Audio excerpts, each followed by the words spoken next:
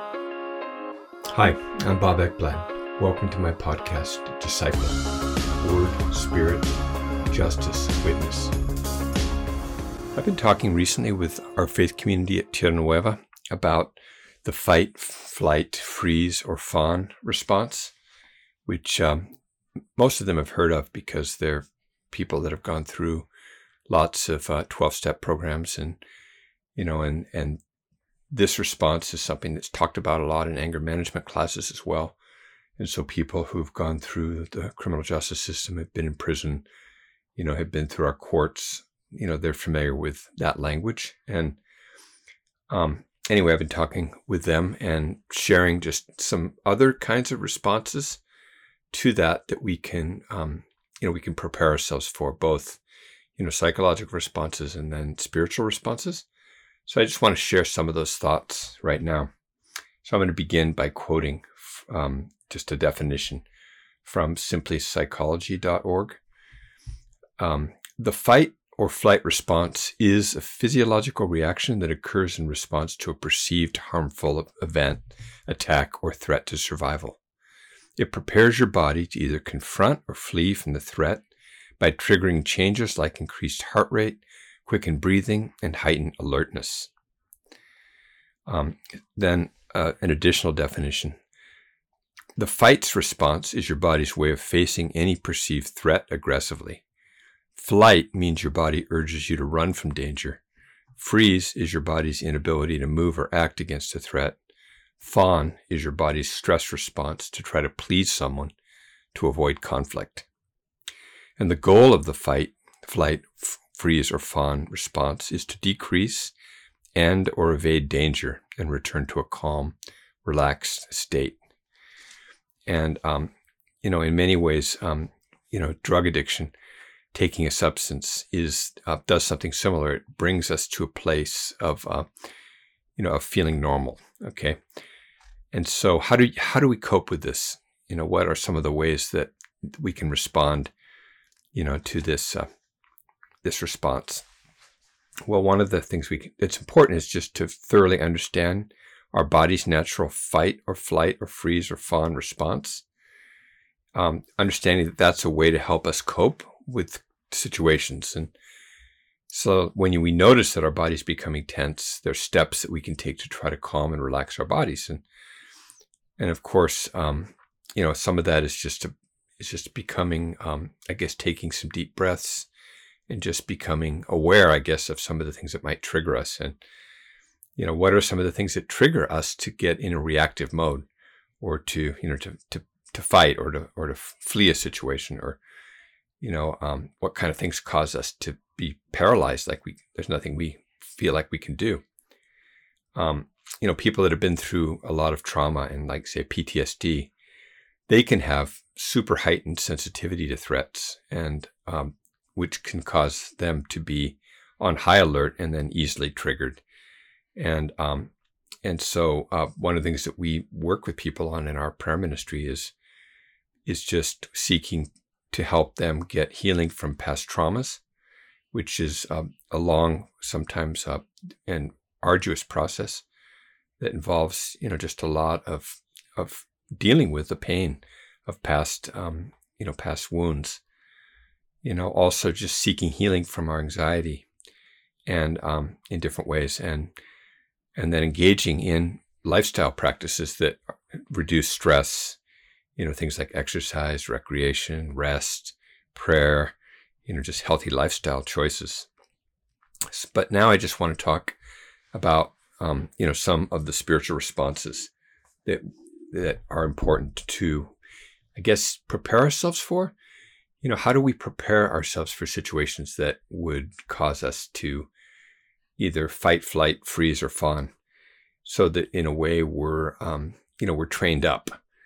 Like, how would we prepare ourselves if we were going to go on a big, long backcountry ski trip, and we knew we were going to be, having to hike, with our skins on our skis, up for, 2,000, 3,000, 4,000 feet per day of, and then maybe ski down very steep passes. I mean, there's things that we can do, that I would do. I've done, long backcountry ski trips where, running, a lot of exercise, just training was super important. And even going skiing with my backcountry skis up on ski slopes was critical for me to feel really good on my skis in steep terrain. So how do we do that spiritually? How do we get to a point where, we are actually preparing ourselves? I think that studying Jesus's way of dealing with conflict is really important. And one key text that I'm going to read right now is just from Luke chapter 6, verses 27 to 29. And but there's so much in the Gospels, and especially in the Beatitudes, that can help us here. Jesus says, "But I say to you who hear or who are hearing, love your enemies, do good to those who hate you, bless those who curse you, pray for those who mistreat you." So, like actively moving towards people who bring about stress in our lives and who are people who trigger our reactivity through, like active enemy love, and practicing goodness towards people that are antagonistic towards us. And I mean, what Jesus says here is super challenging, especially verse 29, "Whoever hits you on the cheek, offer him the other also," which I tend to read as more of a, like, stay facing the difficulty, rather than maybe freezing or running. Face the person who is your opponent. And yet we're going to see through some of the other scriptures that actually there's times when we need to flee, for sure. Okay, but even preparing ourselves so that we know how to discern the difference between a situation that we should flee and one that we should face, and turn the other cheek. In other words, stay facing the difficulty is something that requires, I guess, preparation. I really like 1 Peter chapter 3, verse 8 through 12 that I'm going to read here, that I think gives us, this is a text that should be studied, really. Peter writes, "To sum up, all of you be harmonious, sympathetic," or I think we could say empathic, brotherly or sisterly, kind-hearted and humble in spirit, not returning evil for evil. Okay, that would be our natural response, the fight response, or insult for insult, but giving a blessing instead. So it's like, this is stuff that needs to be told us because we're not prone to behave this way. It's like Peter is giving us something that's directly from his being trained by Jesus. I mean, he was someone who, in the garden, he pulled out the sword and cut off the ear of the high priest's servant, and reacted like that, and was ready to fight to defend Jesus, and right prior to when Jesus said, "Get behind me, Satan," and so because Jesus was in this mode of going to the cross, of willingly confronting evil in order to overcome it. And so he's calling us into a similar path, and Peter is getting it now. So he's saying, we mustn't return evil for evil or insult for insult. Well, try practicing that and see how difficult it is, and how much our difficulties and our inabilities to do this really are humbling and bring us back to God, and as the source of love and grace and mercy that we need in order to be able to grow in our capacity, so that we can give a blessing instead of reacting. Peter writes, "For you were called for the very purpose that you might inherit a blessing. For," and then he's quoting from a psalm here, "the one who desires life, to love and see good days." Okay, well, that's me, and I assume that's you. I desire life. I want to love, and I want to see good days. And don't we all? I hope so. Okay, so that one must keep his tongue from evil and his lips from speaking deceit. He or she must turn away from evil and do good. He or she must seek peace and pursue it. For the eyes of the Lord are towards the righteous, and his ears attend to their prayer. But the face of the Lord is against those who do evil. So when we're practicing this this way of love, we're facing the Lord God directly. We're in that relationship with the presence with Jesus through the Holy Spirit, and that's a place where God is attentive to us, and there's a conversational prayer that can take place where we're guided in how we're to move forward.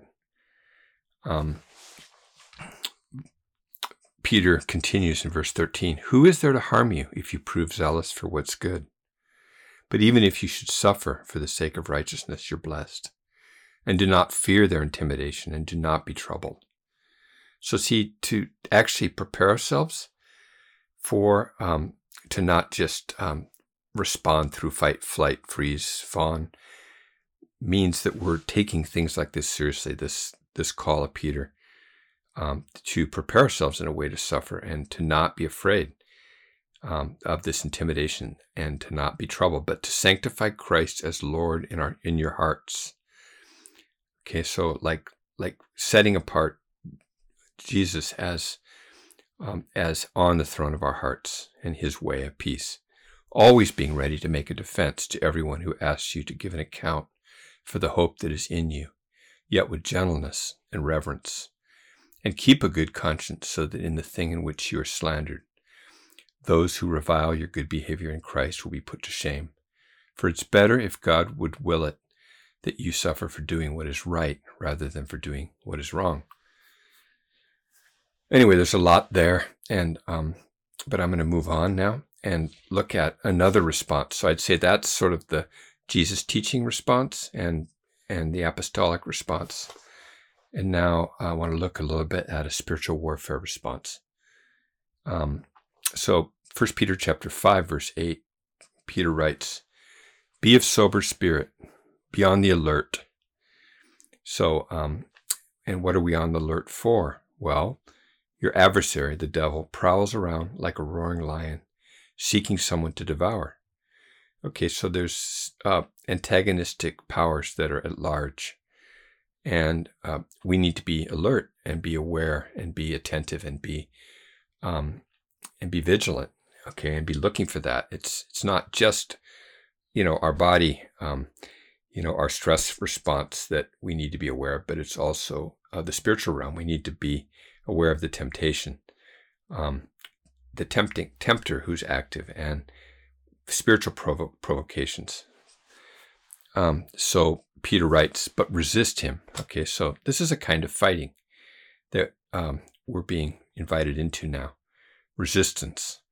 There is a kind of fighting that is an appropriate kind of fighting, and so we don't want to just set aside fight, flight, freeze, fawn, but we want to look at a positive type of battling it out, I guess, of resistance. Resist him, that is the devil, firm in your faith, knowing that the same experiences of suffering are being accomplished by your brothers and sisters who are in the world. Now that word resist, that's the word anthistemi, which means to stand against, to oppose, to resist, to withstand. So resistance is a critical posture. And we see this kind of thing all through the Bible, like Exodus 14:14 is a key one. When Moses is leading the Israelites out of Egypt, God tells him, "The Lord will fight for you, and you have only to keep still." So that expectation that when we cry out to God, and God will fight for us in many cases. And that's part of spiritual warfare, is knowing how to cry out. Deuteronomy 1:30, "The Lord your God who goes before you is the one who will fight for you, just as he did for you in Egypt before your very eyes. The Lord will fight for you." And yet there's also a role that we have in that fight, like we have in the New Testament. The really famous text, Ephesians 6:13, "Therefore take up the full armor of God so that you will be able to resist That's that same word, anthistemi, so that you'll be able to resist in the evil day. But notice it's armor that we're to take up. And so it's defensive armor, and having everything to stand firm, having done everything to stand firm. And pretty much all the armor that's mentioned in Ephesians 6 is defensive. The shield of faith, the helmet of salvation, the breastplate of righteousness. The only offensive weapon is the sword of the Spirit, which is the Word of God, which is what we're reading right now. So Scripture itself is part of the, or just the Word, the living Word of God is part of our warfare. 1 Corinthians 10:4, Paul here talks about that. He says, "For the weapons of our warfare are not of the flesh." So in other words, they're not fight, flight, freeze, fawn. They're not of the flesh. That would be a fleshly response, our bodily, psychological response. But in contrast, are divinely powerful for the destruction of fortresses. And so 1 Corinthians 10 goes into detail about that as well. But let's look at some other scriptures about fighting. So 1 Timothy 6:12, "Fight the good fight of faith. Take hold of the eternal life to which you were called, and you made the good confession in the presence of many witnesses."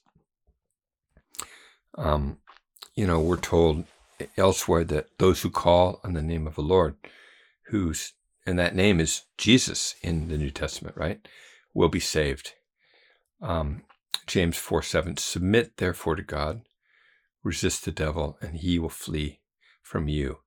So that those are some texts regarding, sort of the struggle, the warfare, spiritual warfare perspective. And there's so much more that could be said, but these are just some basic ones that we've been sharing with our community. So now let's look at fleeing or flight. There's beautiful so many scriptures that present fleeing as just the essential posture. We see Esau and Jacob, when Jacob stole the birthright, he flees from his brother. And, Rachel urges him, to run and to go to Laban. And, he's really committed a crime against his brother. And so he's fleeing for his life. And so it's not, it's not like he's a righteous fugitive or something. But then there's so many examples of, like in Matthew chapter 2, verse 13, when Herod is going to try to destroy the baby Jesus because he's learned from the Magi that the King of the Jews has been born.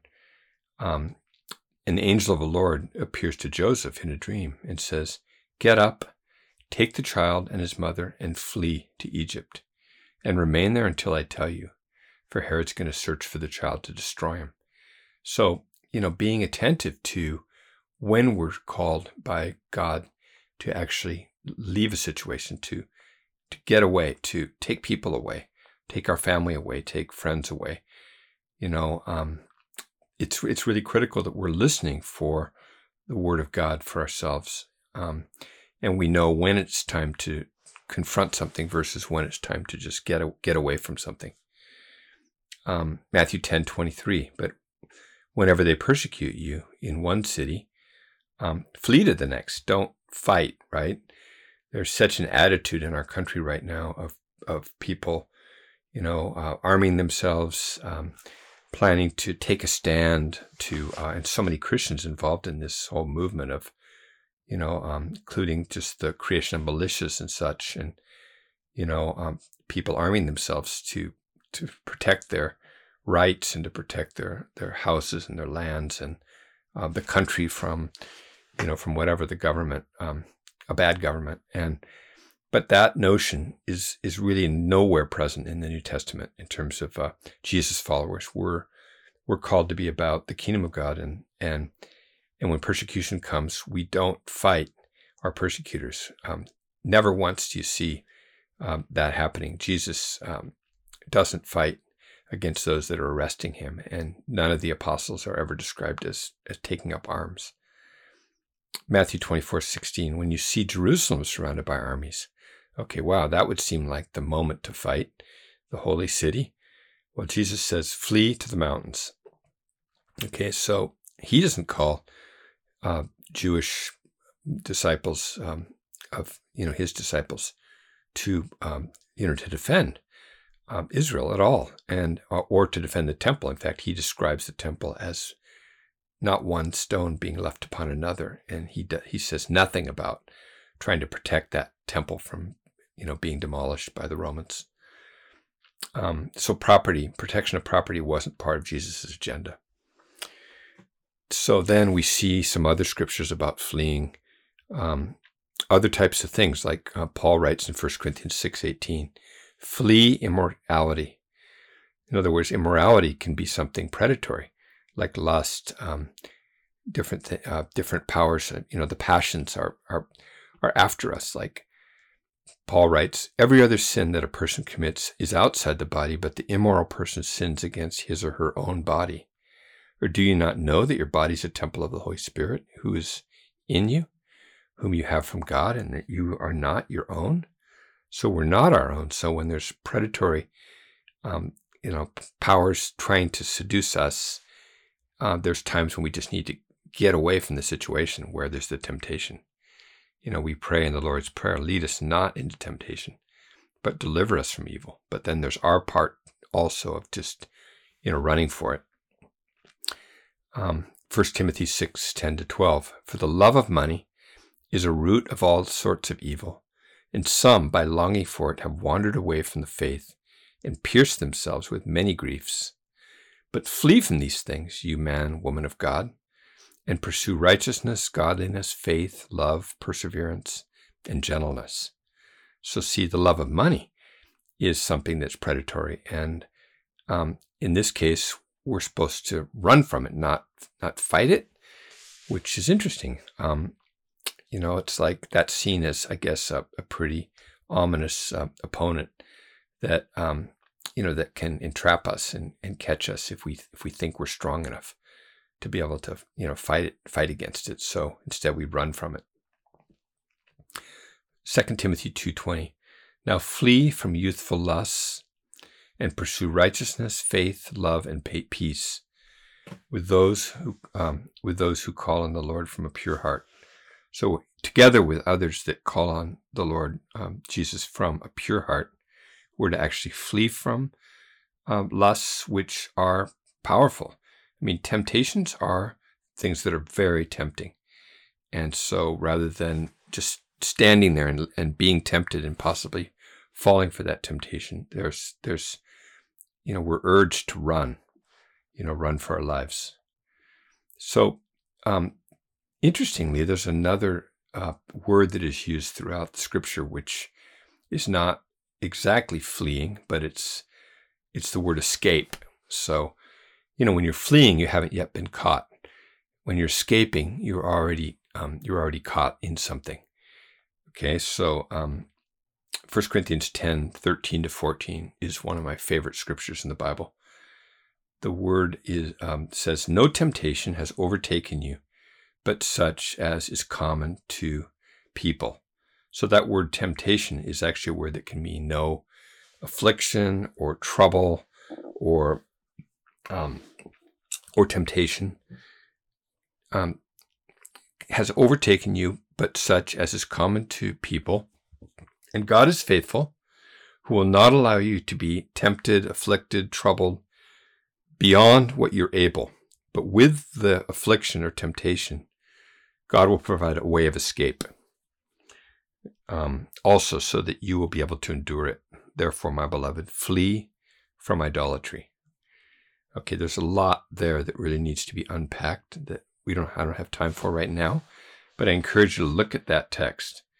So God, here Paul is saying that always there's going to be a way of escape that God will provide, and that escape route is something that we need to be able to run through and get away from the affliction, trouble, temptation.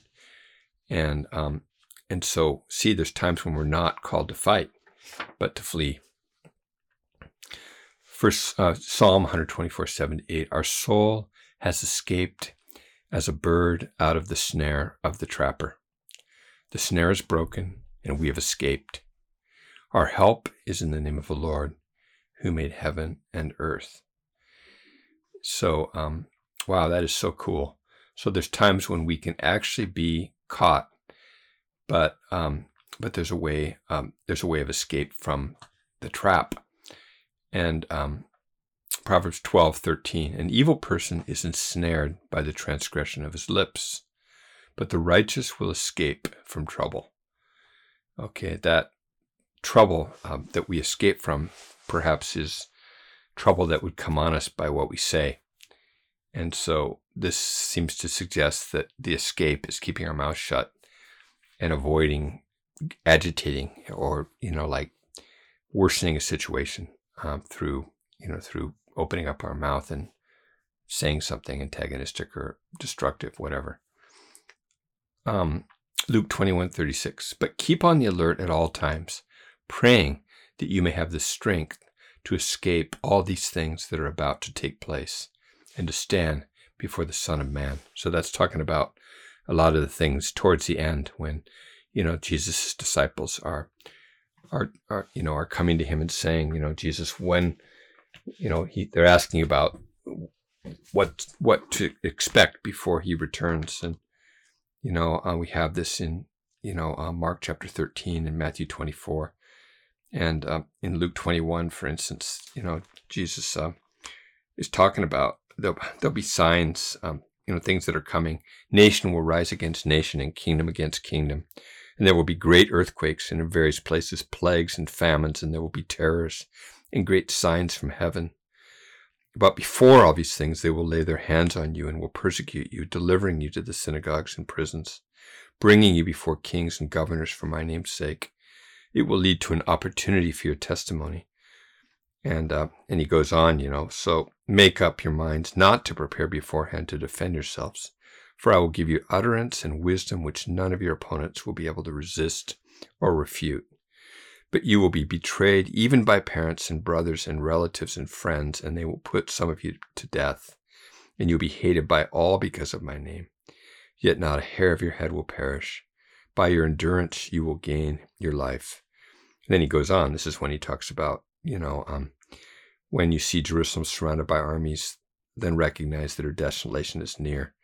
And, escape, run for the mountains, and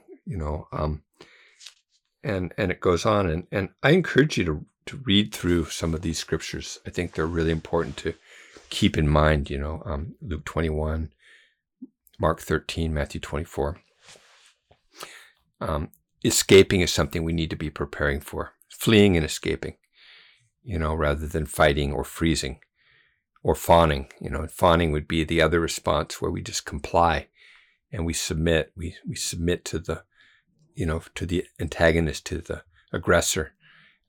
We give in, we give up, and we don't want to be about that, and we don't want to be about freezing and just being paralyzed either. So it's either fight spiritually, with the weapons of the Spirit and the way of Jesus, or fleeing or escaping, it seems to me.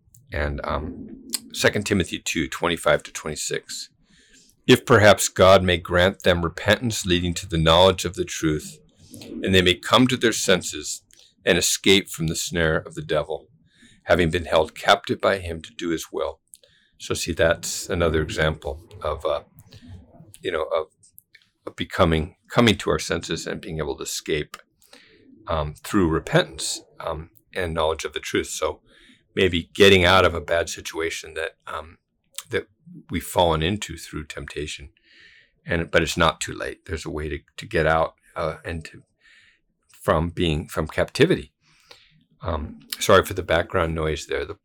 The planes that fly over our house and land at the Navy base on Whidbey Island are just decided to fly over right when we're right to the end of this podcast.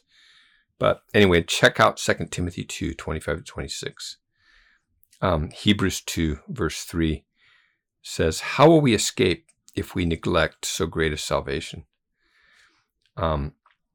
Hebrews 12:25, see to it that you do not refuse the one who's speaking. For if those did not escape when they refused him who warned them on earth, much less will we escape who turn away from the one who warns us from heaven. So we want to be listening to, I guess, people who are warning us, who are people of stature, who are wise, but we want to be listening to God and through the Holy Spirit, and be attentive and be watchful. And so I'm going to close by looking at 1 Peter 5:10. After you've suffered for a little while, I assume this is just our lives, right? The God of all grace, who called you to his eternal glory in Christ, will himself perfect, confirm, strengthen, and establish you. To him be glory forever and ever. Amen. So I'm going to close with a prayer. God, I thank you for your word, and I thank you that you offer us ways to respond other than just fight, flight, freeze, fawn. And we ask that you would help us to prepare ourselves so that we can respond in a way that is in keeping, with the authority that you've given us as your sons and daughters. We just ask that you'd fill us, Holy Spirit, and make us alert to your voice, and that we would become strengthened in our spirits through your love, your perfect love, that would drive out all the fear that's in us, so that we will be ready for whatever comes our way. In Jesus' name, amen.